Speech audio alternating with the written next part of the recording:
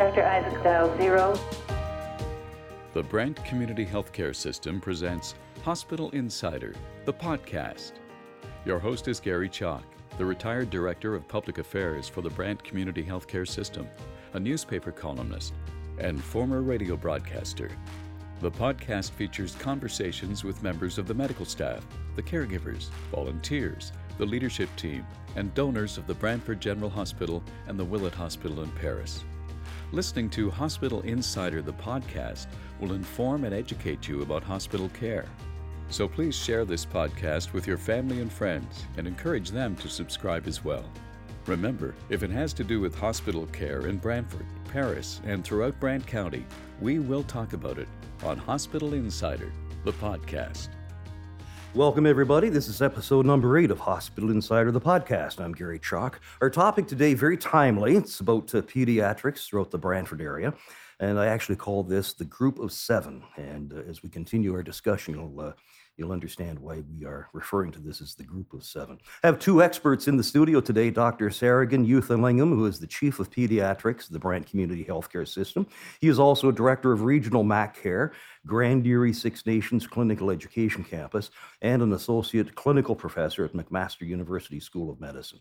And also joining us is an old friend, Dr. Madden Roy, a pediatrician originally at the Brantford General Hospital, went on to join McMaster. He is currently the Deputy Chief of Pediatrics, also an Associate Professor, and Chief of Pediatrics at Niagara Health Services.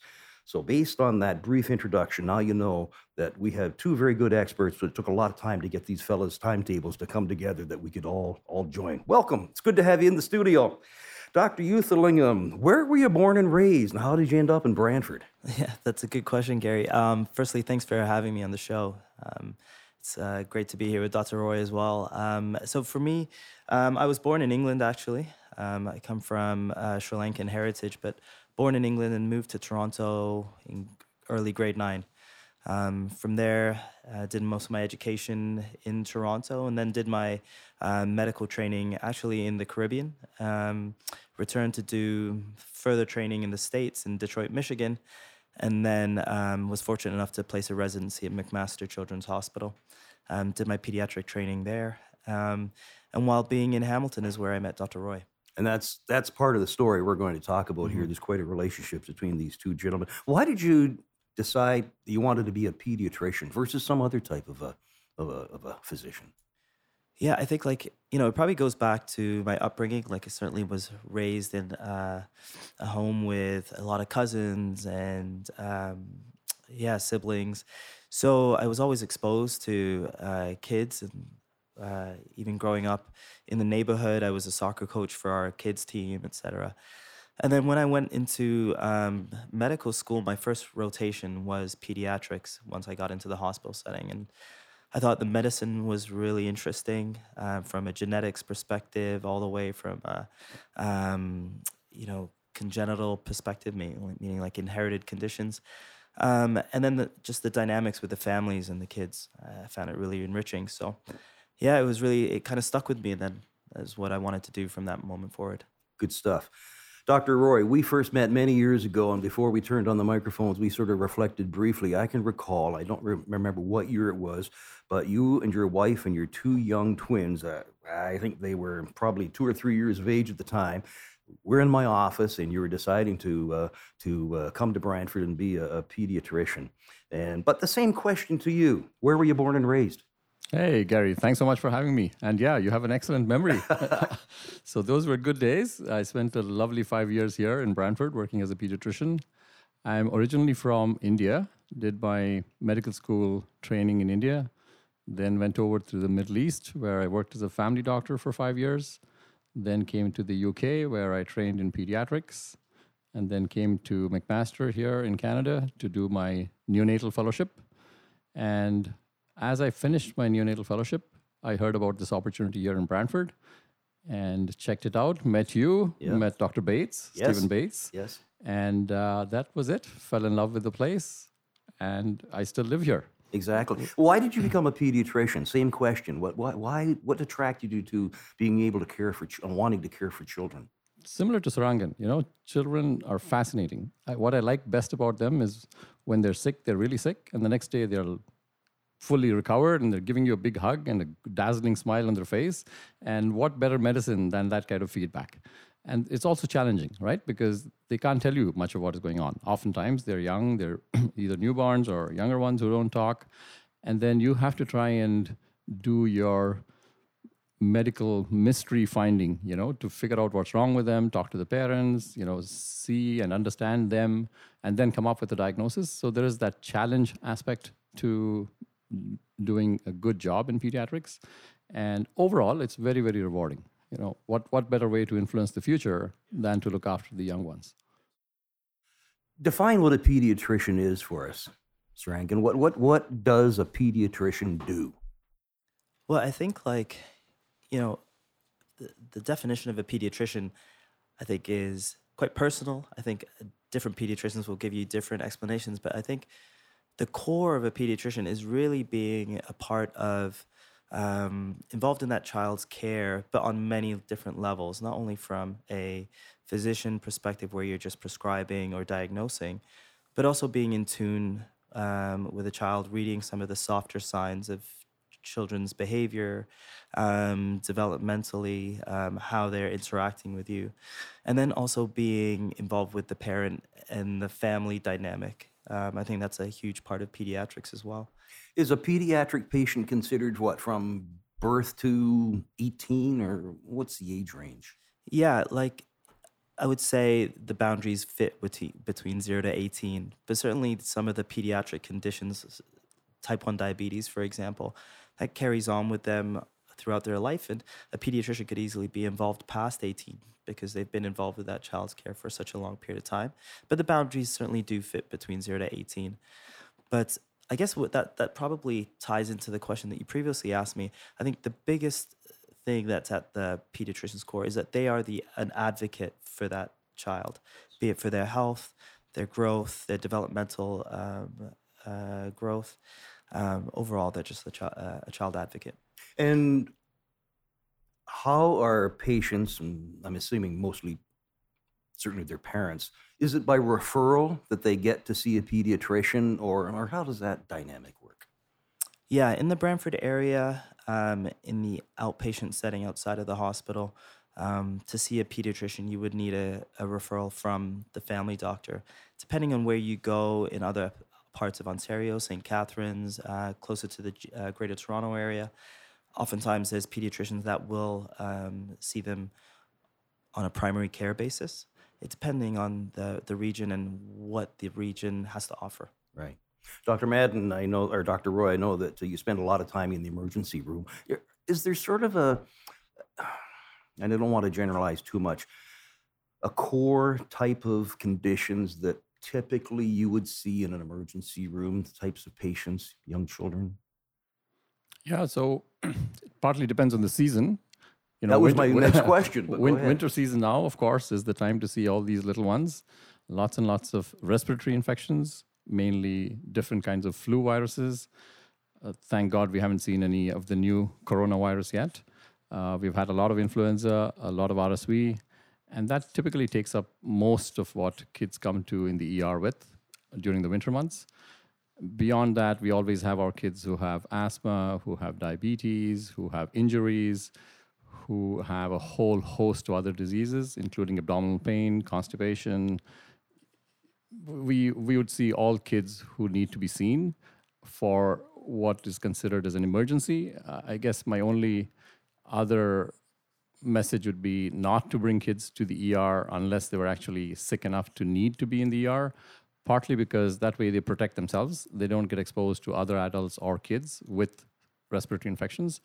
And it also takes a little bit of the burden off the ER. And many of the kids who are more healthy should probably be seeing either their family physician or their pediatrician if that's the route they go. So how does the parent know this is the time to put the child in the car? We're off to the hospital emergency department. How does the parent resolve that? Good question. It's obviously very dependent on the family, their circumstances, how far they live. Generally, if the kid is looking well and needing some Tylenol and getting better with it, and is able to eat and drink, and more or less be himself, except for some short periods of being unwell, those would indicate that they're not sick enough to necessarily come to the ER. Obviously, if they're not responding as they normally do, have a very high fever, families have tried the initial steps at home, those haven't worked, or they have a specific disease or concern, those things would bring them to the ER. Dr. Euthelingam, now the chief of pediatrics, have been for about 3 years locally. As chief, what does a chief of a department do? Oh, Gary. Yeah, I think there's multiple facets that come to that position. I'm sure Dr. Roy, he was previous chief at Brantford General Hospital, as well as current chief at Niagara, could speak to a lot more that he does. But from my perspective, I would say at Brantford, being the chief, I would look at the program and say, how am I going to grow this program to provide efficient, up-to-date care for the kids in the area, so that they don't have to travel far to get standard pediatric care.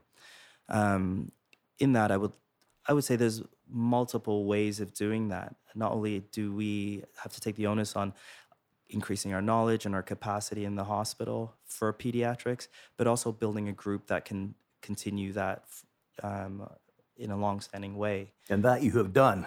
This is where I go back to the outset, calling this a group of 7. When I was at the hospital, we had 3, I believe, pediatricians for many, many years, a significant burden that those people carried.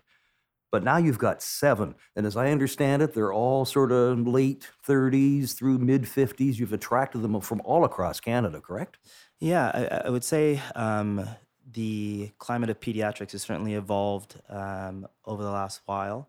The population, obviously, we know in Brantford has grown, so therefore the numbers of kids are more than before. And we stand on the shoulders of the previous pediatricians that were before us, so we've really learned from what they've brought to Brantford and how they've brought it to a level, and we just want to continue that. And the individuals we've been able to recruit all have special interests that range from child advocacy to hematology to chronic complex care, which speaks to the variety of the pediatric medical pathologies that can exist.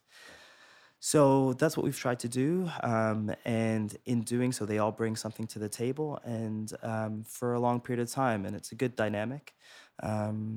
And I think it's really going to bode well for the future of Brantford. So these pediatricians, obviously, as you say, they're strong, highly skilled pediatricians, but then they have a subspecialty as well, which collectively enhances what we're accomplishing here locally. But they've come from Newfoundland to sick kids, from McMaster, so they bring a lot of experience and a lot of expertise. Exactly. Yeah. I think it's beneficial to have individuals that come from different academic centers because we cross-pollinate ideas. They've had different experiences that they can bring to the table, and I think it was. When we were surveying applicants, we thought, from each academic center, what are they bringing to the table, and how are they their recommendations that come with that. And it's been fruitful. At our we have monthly meetings where we say, okay, what are the things that we're looking to do to build the program here, and each individual will have their own idea from their previous experiences. Excellent. Dr. Roy, you've been involved in training pediatricians over the years, including our other guest here today. Just before we get into sort of the whole relationship of McMaster and other aspects of the outreach that the pediatricians locally have, as I understand it, there are 3 levels of hospital nurseries. Am I correct? And can you explain that a little bit and what the difference is? Yeah, you're right. So if you're talking about newborns, the healthy newborn who just needs a routine exam and routine care would be considered a level 1 newborn nursery. Level 2 newborn nursery would be babies who are born a bit early, but not too early, meaning babies usually above 32 weeks of age, sometimes going down to 30 weeks of age, depending on the level within the level, because there are substructures within that.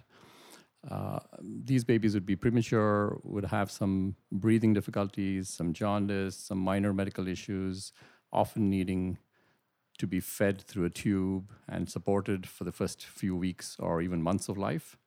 And then the level 3, which is the tertiary care centers like in McMaster or in Sick Kids. These babies would be the really, really tiny ones, preterm babies born at 24 weeks, nowadays even down to 22 weeks and surviving. And every year having better and better outcomes for these smaller and smaller ones. So these are babies that need a lot of intensive care, a lot of subspecialties to help them. They need machines, ventilators, equipment, all of which are best provided in centers where they have the supports and the people to have that specialized skill and support the families as well. So what type of child would be transferred from Brantford to Hamilton? So with newborns, that's pretty straightforward, because Brantford is a level 2. Any baby born earlier than 32 weeks would automatically come to McMaster, preferably before the baby was born, i.e. the mom would come to McMaster and deliver in McMaster, because we know the outcomes are much better if they come with mom, as in before the baby is born, rather than after the baby is born. Then there would be many other specialized conditions where they're much sicker, where they need a ventilator or they need a subspecialist like a cardiologist or a hematologist. So there would be a whole wide range of babies older than 32 weeks that also need either the equipment or the subspecialty care that McMaster, being our regional center, can provide. I must say that Sarangan's done an amazing job. We hear so many good things spontaneously in the corridors, and that's the best feedback that you can get. You run into somebody and they say, oh, we had this transfer and they looked after this baby so well, did a complete full resuscitation. Everything was done perfectly. All we had to do is provide the supports here. And that is so nice to hear. Yes. And it's also nice to hear about this relationship that's existing between the departments locally in Brantford and McMaster, but also between the pediatricians. I'm sure that frequently there are times when you pick up the phone, you make a quick call. Exactly. And I think Dr. Roy speaks to that point where at Brantford, we want to be able to provide the care that the child needs in that moment, from how sick they are to what type of technologies that we can provide. However, we also want to remain within our designation as a level 2. We're not trying to do something that we're not designed to do. And that's where the relationship with McMaster has been so fruitful, because not only have most of us trained there, we know what happens in McMaster, but we have such a good working relationship with the subspecialists that we oftentimes liaise with quite early in the course of the baby's illness to say, okay, this is what I'm thinking at this point, and then McMaster would give us advice. At this point in time, this is where you'd look to transfer. And I think, Gary, what's been super helpful is that every quarterly, both McMaster and its regional centers, so Brantford would be one of them, we meet from an intensive care perspective to make sure that our guidelines are the same in both locations, so the child's getting the same care in both institutions. So it's almost seamless when they go from Brantford to McMaster. And I think that's what's helped with our care, coordinating care better. So they're not getting different flavors of care in different pockets of the province, or I should say the LHIN. So that's been helpful. And also having trained in those centers, we practice similarly, and we get feedback and things like that. Good for everybody. Yeah. As part of the expansion now, having 7 pediatricians and this relationship that's bigger than just locally. Some of the new services that are provided locally, there's one, a Bilirubin Clinic, I think I pronounced correctly. What is that? Yeah, so jaundice is a fairly common condition that majority of the newborns experience for multiple different reasons. Some can be for bad medical issues, or some can just be that it's a normal baby going through jaundice. To follow those babies, we didn't have a structured approach to that previously. So over the last at least 4 or 5 years, 4 years, I would say, we've had an established bilirubin follow-up clinic, so otherwise known as a jaundice follow-up clinic, which happens every single day, 365 days of the year, to make sure that these babies are seen either 24 hours, 48 hours later, to ensure that jaundice doesn't get too high, that it can in the rare instance, affect the brain and cause significant developmental concerns. So when we looked at the data last time, we have about a 10% admission rate from that clinic, which speaks to the point that we're capturing a population that needs to be seen. Otherwise, they would have been out in the wilderness, and who knows what would have happened at that point. We talked earlier, Dr. Roy talked about, not best to bring an infant or a young child to the emergency department for various reasons. But I know that you've now launched a pediatric acute referral service. You call it PARS, working with Dr. Unger and all the doctors in the emergency department at Brantford General. What is PARS? Yeah, exactly. And it's not a like an idea that we spontaneously came up with at Brantford. It was certainly something that existed at McMaster and other hospitals I had worked in previously. But what it is a clinic that functions every single day of the year, where a child who's seen in the ER but needs to be seen the following day for reassessment to ensure that their treatment is showing improvement, or maybe their treatment is not working and they need to be seen the next day. It is a clinic that provides that service, where it's run by the pediatrician that's on call, functions from 1 p.m. to 5 p.m. We see about 8 to 10 kids a day in that clinic, and they're followed up from the ER, and they get direct access to a pediatrician the subsequent day. So as a parent, I've brought my child into the emergency department. It's 3 o'clock in the morning.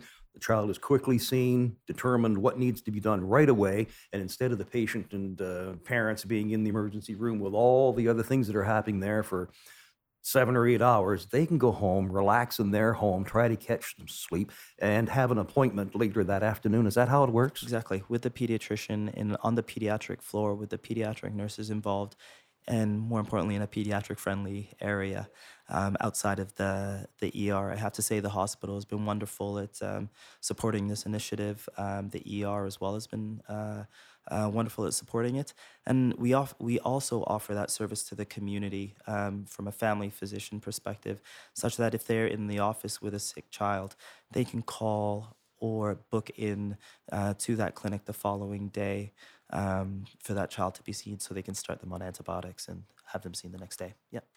And best of all, what it also does is it avoids unnecessary admissions and allows for early discharge. So that way you maximize the use of your inpatient beds, which is a tremendous benefit to the hospital. And to the population at large. We all hear about access to beds, and we did a podcast previously on that exact issue. And anything that contributes to ensuring there are more beds available, getting that right patient to the right bed at the right time, can only do well. One thing we haven't talked about yet, and I'm not sure is if these are separate or they are part of the same thing. There's Mac Care, but then there's also the Grand Erie Six Nations Clinical Education Campus. Yeah, so they are the same thing, Gary. So Brantford is what's known as a distributed medical education site for McMaster in terms of training physicians. There's a few in the region, Niagara being one of them, that we have a family medicine residency program at the Brantford General Hospital.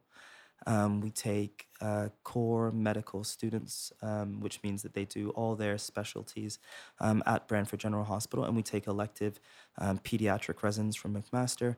So we have a whole heap of learners there, and that speaks to Brantford as a fruitful site for medical education, meaning not only from the type of medicine that they're going to learn, but the how sick the people can be sometimes and how you can manage that.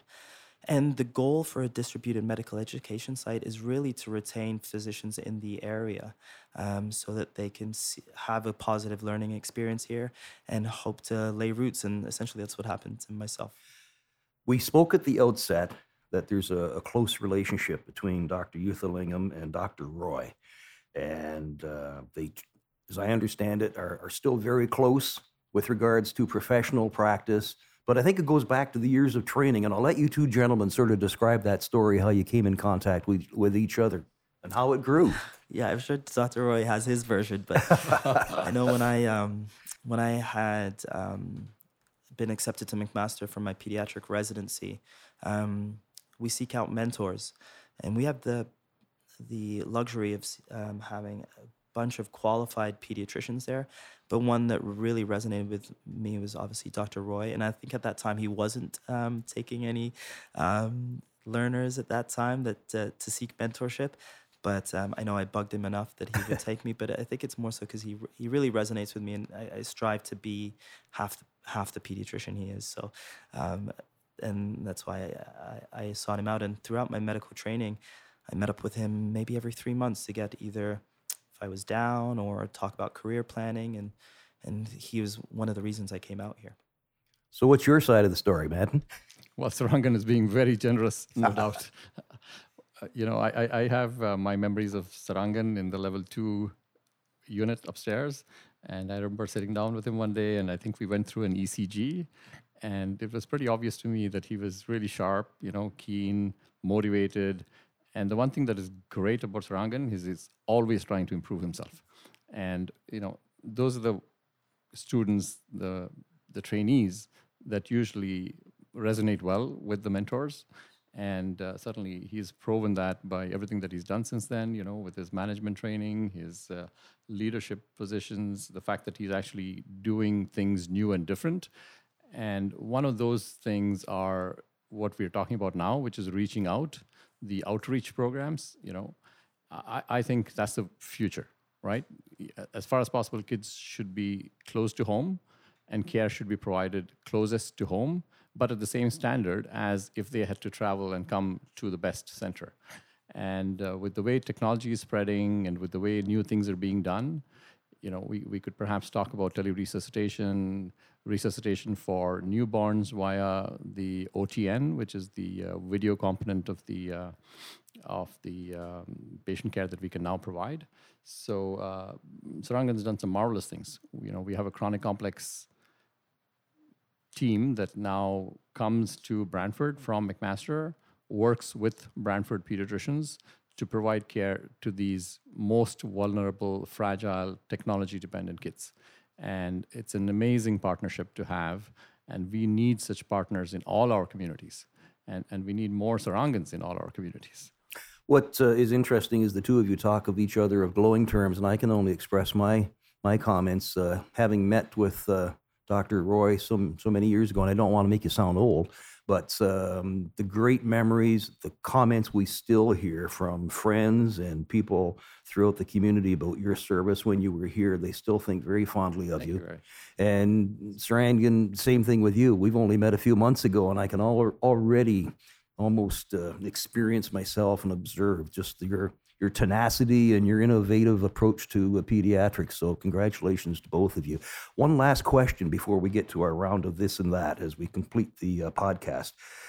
Listeners who, they could be grandparents concerned about the health of their child or parents, how do they access one of the pediatricians in this group of 7? That's a good question, Gary, and I think it's something that we're continuously working on. I think if we break that down into in the outpatient setting versus the hospital, probably answer your question a little bit better. In the hospital, there is a pediatrician there 24/7 all the time. So to access one of those pediatricians, if it would be through, if the ER requested our support, we're there at any point in time, or through any one of those clinics that happen in the hospital. What we're trying to build in the hospital is access to pediatrics on a more efficient basis, especially in the evenings from 5 p.m. to midnight. So we have an initiative that we're pushing forward called Pediatric Quick Care, which is still in its inception. We still have to work out some of the kinks and what the model is going to look like. But our goal is to, for any parent that brought their child through the ER and was seen by an ER physician, that they get quicker access and more frequent access to a pediatrician that's working in the hospital during that time. And that way, the management can be carried out by a pediatrician in the pediatric area, in a pediatric-friendly area with our pediatric nurses. So that's the access in the hospital. In the community, it's a bit tricky because there's, at this present time, 4 community pediatricians, quite busy given the workload. But we are trying to build more access by opening more spaces in our clinic. But also, I think we're trying to grow the outpatient pediatricians in the community. So, again, through the distributed medical education site, and with some of our members that exist in the Group of Seven, we've talked about, hopefully building practices in the community. That takes a little bit longer, Certainly. But certainly in the works. It's a good news story. It really is, and lots of opportunity and chances for improvement going into the future. Yeah, I think the future is bright, especially for pediatrics, not just here in Brantford, but for us in McMaster, for our entire LHIN here, and even beyond. Excellent. We'll have to have you back sometime and talk about the future of where you see pediatrics going, and I'm sure these two gentlemen have their hands tied to that future. But as we come to the conclusion of this podcast, we always play a round of this and that. Gentlemen have agreed. They don't know the questions, and they're smiling here, but I think they're probably reaching for their coat and going to dash for the door. First question, Tim Hortons or Starbucks? Well, considering it's the only thing that feeds me, it's got to be Tim Hortons. So. Madden? We've matched nicely. See, these fellas are attached. Okay, Madden, would you call yourself high-tech or low-tech? I would like to call myself high-tech, but the reality is others would call me low-tech. So when you buy a new smart television, your wife isn't going to turn to you to have it hooked up? No chance. Saragan, how about you? I got to think you're high-tech. I'm getting there. I think that it's a result of the company I keep. Specifically my wife, she's super high-tech, so if I'm not up to snuff, then yeah. You're in trouble. Exactly. If you go on vacation, where do you like to head? Or do you get to go on vacation in this busy profession? Yeah, I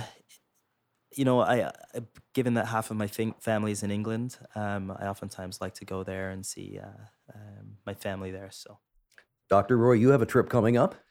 Yeah, leaving for India in 10 days from now. But that's not on with family. That's more of a professional trip, correct? Partly. So the first half is professional, as in we are teaching a patient safety course. And the second half is vacation, when my wife will be joining us, and we'll kind of meet up with some friends and family and tour parts of the country that we haven't seen yet. So That's we're good. away for 2 weeks. Perfect. So when you're at home and you're finally relaxing away from the hospital, Saragan, are you going to go out watching TV, binge watching on Netflix, or are you going to go out to a theater to see a show? Yeah, that's a good question. We do. My wife is really interested in theater, so we oftentimes try and take in a musical or a show. But when I'm at home, I'm a very big soccer fan, so I don't binge watch Netflix. I'll binge watch soccer.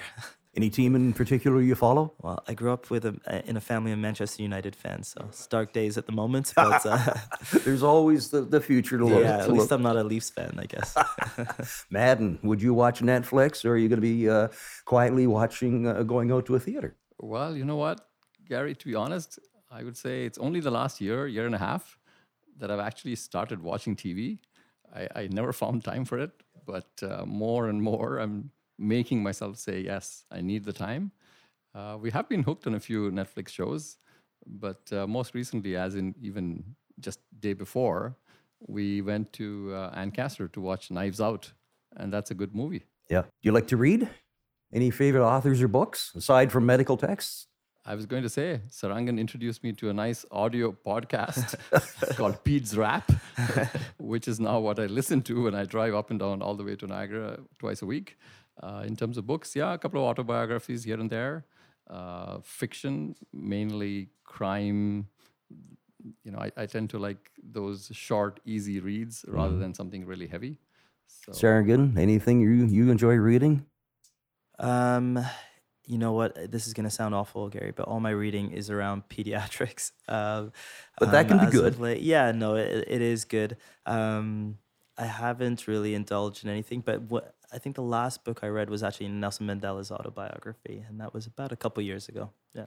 I have to ask a question as physicians and as specialists who have very busy practices, work in the emergency department and throughout the hospital, and professorships and other things you're involved in.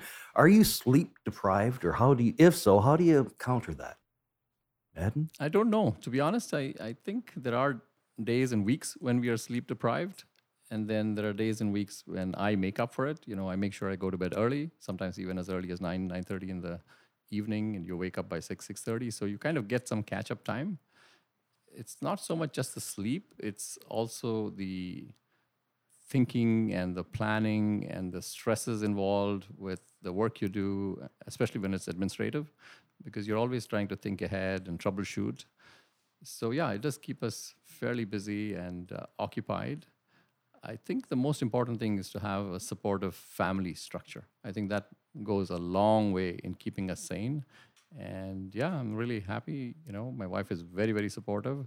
I can concentrate fully on the work I do, and she takes care of everything else. The house, the finances, everything else. So that makes my job a lot easier and makes my work, I think, a lot more efficient. So you're telling me you don't do laundry? You got it. Sarangan, how about you? Do you find the difficult to turn the job off, or having to catch up with family? Yeah, I think as Dr. Roy pointed out, I too am blessed with a very supportive wife who's actually in the healthcare field, so she has an understanding of what I'm involved in. I do say that any initiative or job, for example, or position that I accept, I do speak to her about it, given the fact that it would impact our time together. But she's been excellent at supporting me through that. In terms of turning my mind, I don't know if I want to, when I do wake up, I do constantly think about about the Brantford Pediatric Program. I think about our group. I think about my outpatient practice. And I think I like it like that, But we do have a rule at 10 o'clock that we turn our phones off and we leave the phone outside the room if we can. And we have some time together. But I don't feel sleep deprived per se. We have a good gym routine that keeps us energized. And yeah, I think it's good. Last question. Sarangan, if you weren't a pediatrician or you weren't a physician, what do you think you may be doing? I think if I didn't do pediatrics, I wouldn't be a doctor. It would be the only type of medicine that I would want to do. If I wasn't a pediatrician, I'd love to be a soccer player. That'd be the only other thing I probably could do. And even that, I don't even think I do that well. But Dr. Roy, we throw some magic dust and you're no longer a physician. What would you be doing? It's hard to imagine life as not having been a physician or a pediatrician. I must say I'm very struck by all the novel new technology around, especially AI. And if I had and could turn things around, I would probably be looking into doing something innovative in the AI, artificial intelligence world. That's the way the world is going. There's so many opportunities. It's so innovative and it's so creative, right? So if I had to redo things and I could start from the beginning, that's where I would jump in now. That's it. Another episode of Hospital Insider, the podcaster. The guests in the studio today, two fine gentlemen.